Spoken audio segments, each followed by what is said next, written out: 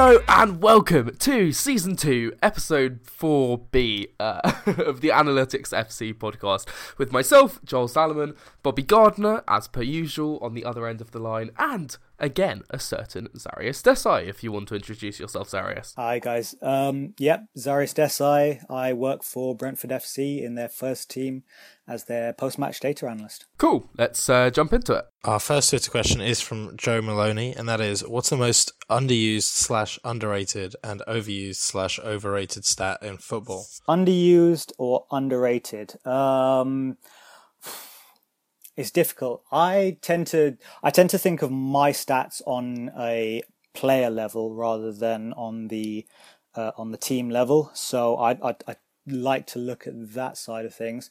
I think possibly the most overused, overrated is pass completion. Doesn't really tell you much of anything, unfortunately.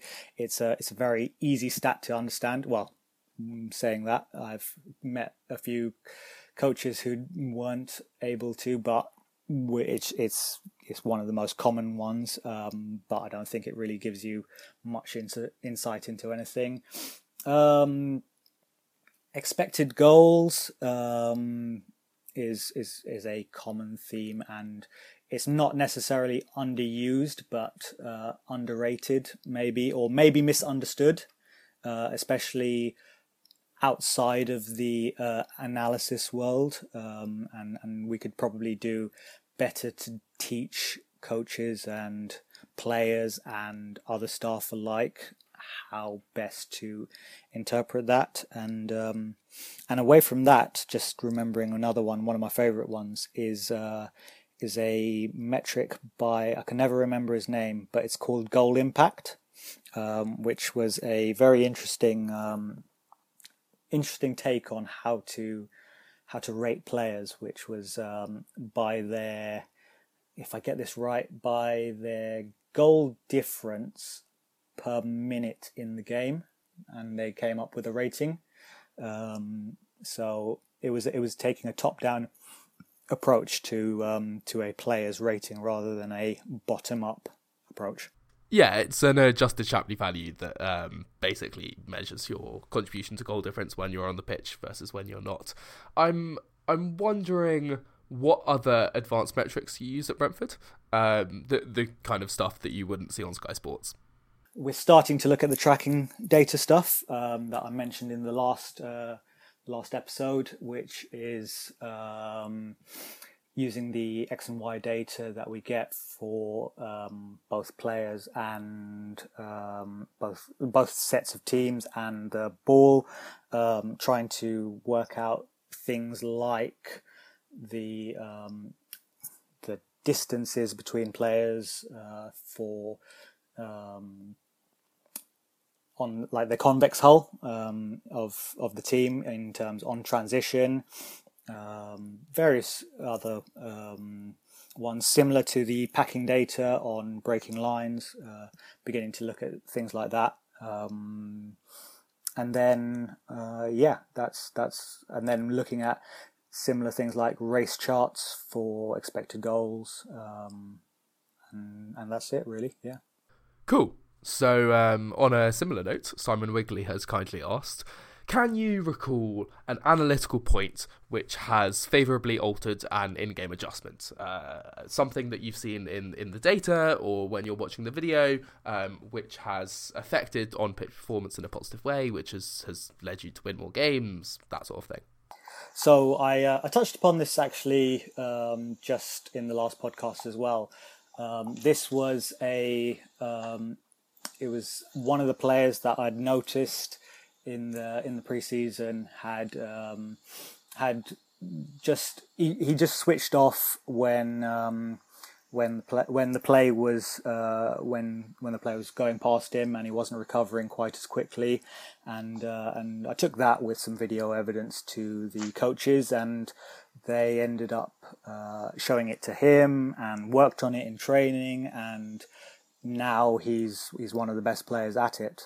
So it's about that particular one wasn't a data-driven one, and I think it's sometimes important to remember to be able to just have the knowledge that you need of your sport to sometimes identify those kind of key areas and bring it to the attention of whoever needs to have it. Do you think that with tracking data, you'll ever be at a point where you can automate that process? Absolutely. I think tracking data is going to be a very, very big part of the future for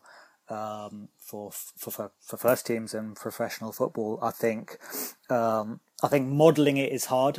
Even now, the finest of details can't be captured. So if you had, for instance, a cross that was just slightly behind the striker as he goes to head it, as opposed to the ball being perfectly in the right place, that kind of fine detail is going to be lost.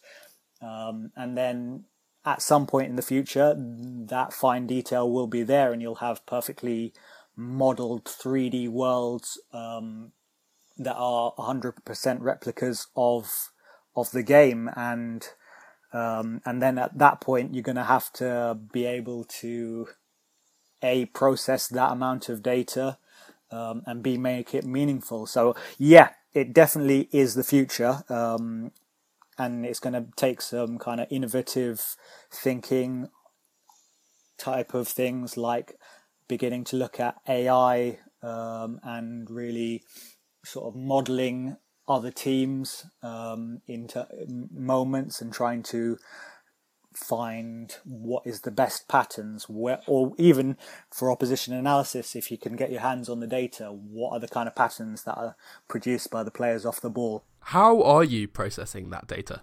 At the moment, the tracking data is being I'm doing that kind of side of things. So maybe I'm not at the level of, I spoke about it just very briefly in my intro in the last episode. I went and did computer science and artificial intelligence. So I have some knowledge of some of the concepts that could potentially be used, and that's why I'm working on this. But it's very much in the early stages with getting to grips with actually importing the data. I'm using a combination of JavaScript and HTML and a very good library called D3, which is a data visualization library, and I'm trying to work with the data in that way. So it is at a high level, and that's only the way it's going to go. So for people who do want to kind of get into data analytics, that's the kind of level that we're talking about now and in the near future. That takes us nicely onto our next question. So Tom Warville asked, what's the one thing that performance analysts should upskill in order to stand out?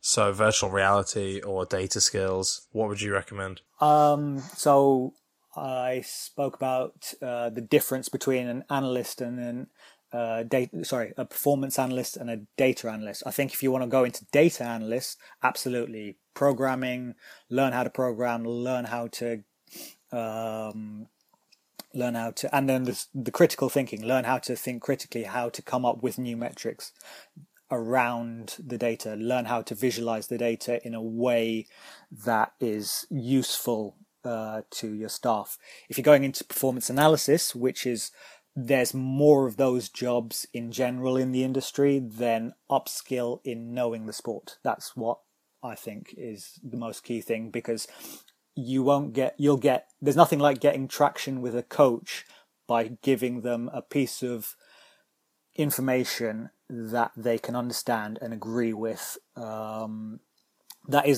doesn't necessarily have to be data driven at all. It could be just, you can't analyze a sport that you don't understand, I don't think. So yeah, I think upskill in your sport. If you want to be a performance analyst, really learn the details, the intricacies, what makes the elite players the elite.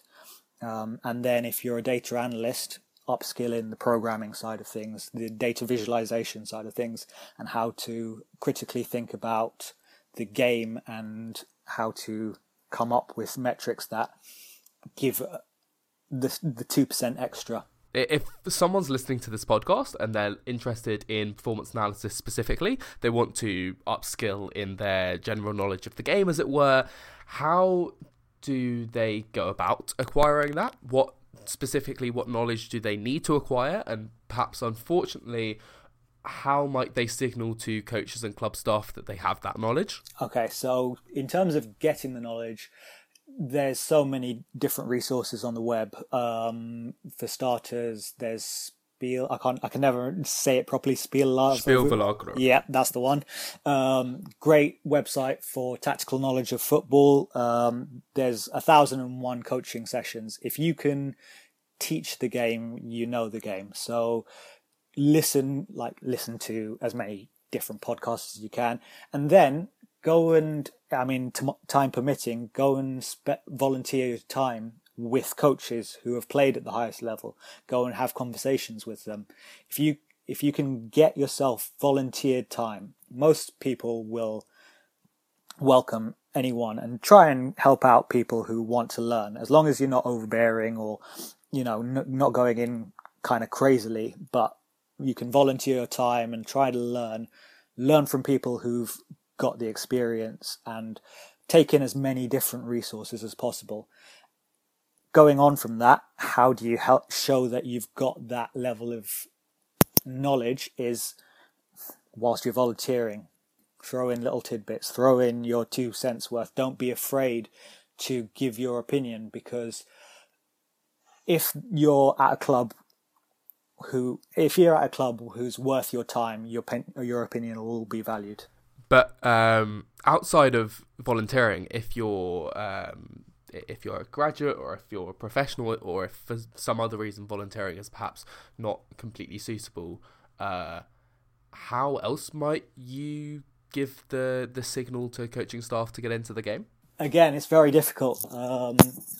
Jeremy, who's your guys' partner at the club, he seems to think that, and I would agree with him, it's difficult with not being able to volunteer. But he used to say, go spend as much time as you possibly can, and eventually, if you show your worth, they'll put you on a salary. I think it's actually the fastest way to get yourself a job at a club is spend some time at that club, as much as possible. Other than that, produce content. If you really want to find another way in, or have like a show reel almost. So get together a few clips from YouTube of play, and then annotate it, do some clipping and cutting, and put a little 2-minute video together on Guardiola's style of play, or how Jurgen Klopp gets Liverpool to press. Make a little video showcasing your knowledge, and have that as something that you can take with you to places. Yeah, it's interesting how that's helped our little analytics community, for better or worse. Owain Thomas, a lovely Welsh man, asks, how much involvement do you as an analyst at Brentford have in picking the first team and tactics? And I suppose that could be rephrased to, what do you see yourself as responsible for on the pitch, and to what extent?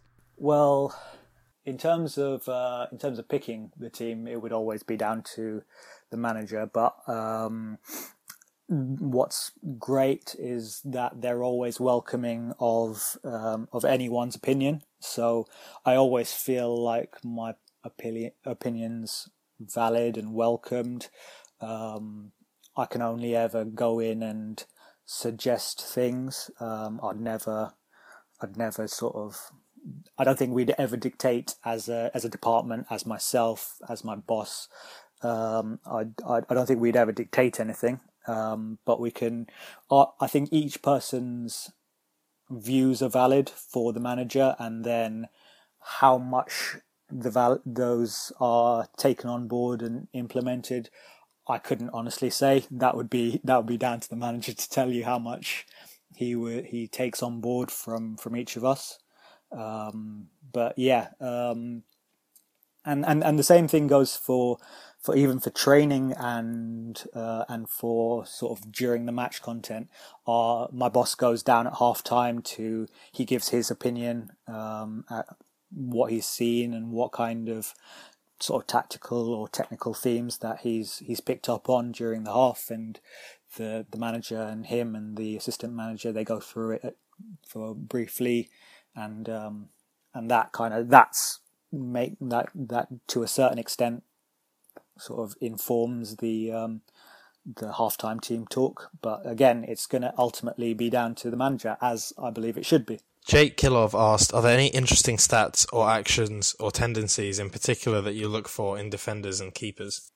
Again, going back to the tracking data that we're starting to work with, and looking at positioning on turnovers, or sort of distances between lines, between midfield lines, between the defenders themselves. So yeah, it is very difficult with traditional event data, and that's why you kind of we're moving into the era of tracking data, and hopefully into an era where we will be able to better evaluate those kind of players.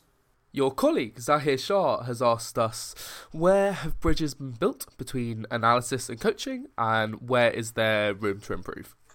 It's a good question from him. How can it be improved? I mean, it's still got to improve, because I don't think the understanding of analytics versus analysis is well enough understood to begin with, and the at this moment in time, I think the data analytics community within football is very young. So really, it's about them getting together a body of work that can then be translated and be sort of visualized and expressed to coaches in the best possible way. So those are the areas that still need to occur. I think the understanding has begun to got better, or has gotten better, in terms of what certain stats mean, what certain metrics kind of imply and show, and how performance analysis, especially on the video side, can be used to help the team. And that side of things has gotten a lot better, but there is a lot more to do in terms of getting a very good understanding and some innovative metrics out from the data side, and then be translating that to the coaches and then further on to the players. Going back to academy football, Matthew Neild asked, do you have any way of predicting or indicating suitability for first team football for your academy players? So is that still done quite traditionally, or is there any statistical modelling done? A lot of it is traditional. Like I said in the last podcast, it's for me personally, I think using data to analyze on an individual player level is tricky, simply because traditional event data, you only capture a very small amount of what they do. I had a prototype metric which I added a subjective value onto every single piece of event data for the last year that I was in the academy. So it was purely on, if there was something about the action that they did that I liked or disliked, I'd give them a +1 or a -1. Or if it was extremely special or incredibly horrible, I would give them +2 or -2. And it so happened that the players who consistently scored higher marks were the ones that were taken on. It was coincidental that data never ended up being used itself, but I feel like it was subjectivity on such a small scale that it became objective in the long run, and it was an objective measure of how good they were subjectively, and that kind of helped. And it was something that I'm keen to do again. I haven't had a chance to do it again, but it's something that I think would be a good measure for the future for developing players. But yeah, for at the moment, it's traditional methods for working out what are the best ways to get players up into the first team. I'm actually quite optimistic about the potential use of subjective data. And I think if you took the operation that Zarius has just suggested and you expanded it, so maybe you looked at 4 or 5 different leagues, the only problem that you would have is consistency. If you can make sure that it's coded consistently, I'd be very interested to use that data, to play with that data, see what it correlates with. Yeah, it's... sorry, just to jump in there, but it's one of the things that I've been kind of passionate about since joining the analysis world, which is I believe there's a massive place for subjectivity used correctly, and I felt like this was a good way of, by making the amount of subjective data bigger, you'd iron out those errors in between. And you're right, there are times I went back through all of my +1s and -1 codings at the end of the season, and there were a few that I was like, why did I like that? Why didn't I like that particular thing on second viewing? So there are moments of error, but I believe that quality is one of the hardest things to define in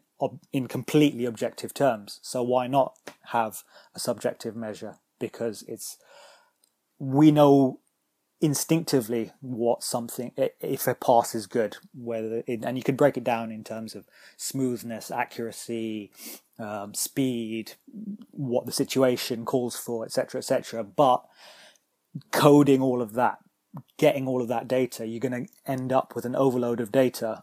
And I felt like this subjective measure was a nice way of kind of adding an element of quality level to my data. And our final question for both of you, Bobby and Zarius, comes from a certain Chris Pascali, sorry for not being able to pronounce your surname, who asks, for the amateur fan, what is the best way to get into analytics? I know this is a question that I'm asked on Twitter all the time, so for a lot of our audience, I think this one will be particularly interesting. So I would recommend starting by being a content consumer. I would be trying to digest all of the analytics coverage that's out there, trying to understand the metrics that are used, the methodology, more just the general, slightly more empirical spirit used to analyze football. Colin Trainer's got a really good list of people on Twitter to follow. I'd read One Short Corner's guide to a lot of the metrics used. And then I think after that, you're naturally going to want to start doing stuff. And so my advice would be twofold. It would be 1, be a content consumer, and then 2, become involved, start doing stuff. There may be some problems when it comes to getting data, but hopefully that'll get better in the future and you can do a lot of stuff with really basic metrics. So yeah, I would advise read as much as you can. If you like it, then I would start doing it yourself. That's pretty much a comprehensive answer. I as an analyst, I still follow the analytics community as much as I can. Try to read up on things like StatsBomb. 11 taken 11 is I get drawn to good, interesting visualizations, and that leads you on. So find something that is well presented and then dive deeper. I think find something that takes your fancy and just dive into it and read. There's going to be hundreds and hundreds of links out there. There's an abundance of resource, and it's just a case of picking something and just diving straight in. If I could give a slightly lazier take, I would honestly just go down my following list on Twitter, or Bobby's following list on Twitter, or the StatsBomb following list, and following everyone. Just see who interests you. I remember when I first got into football analytics, when I guess my generation did predominantly through TED.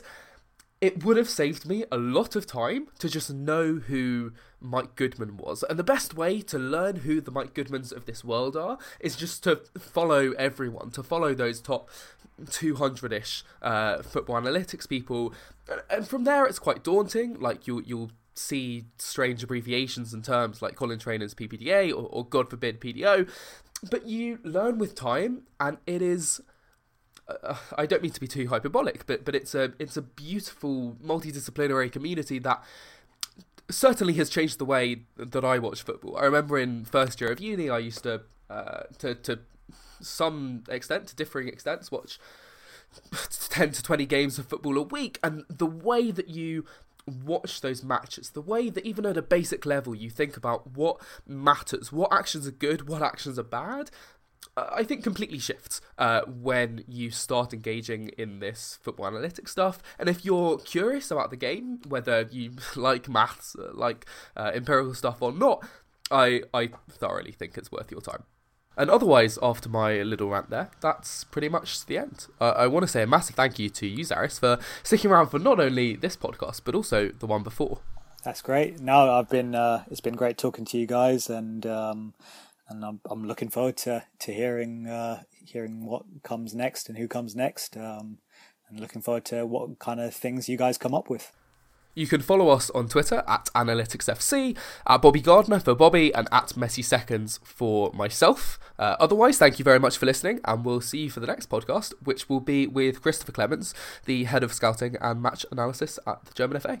Until then, see you later.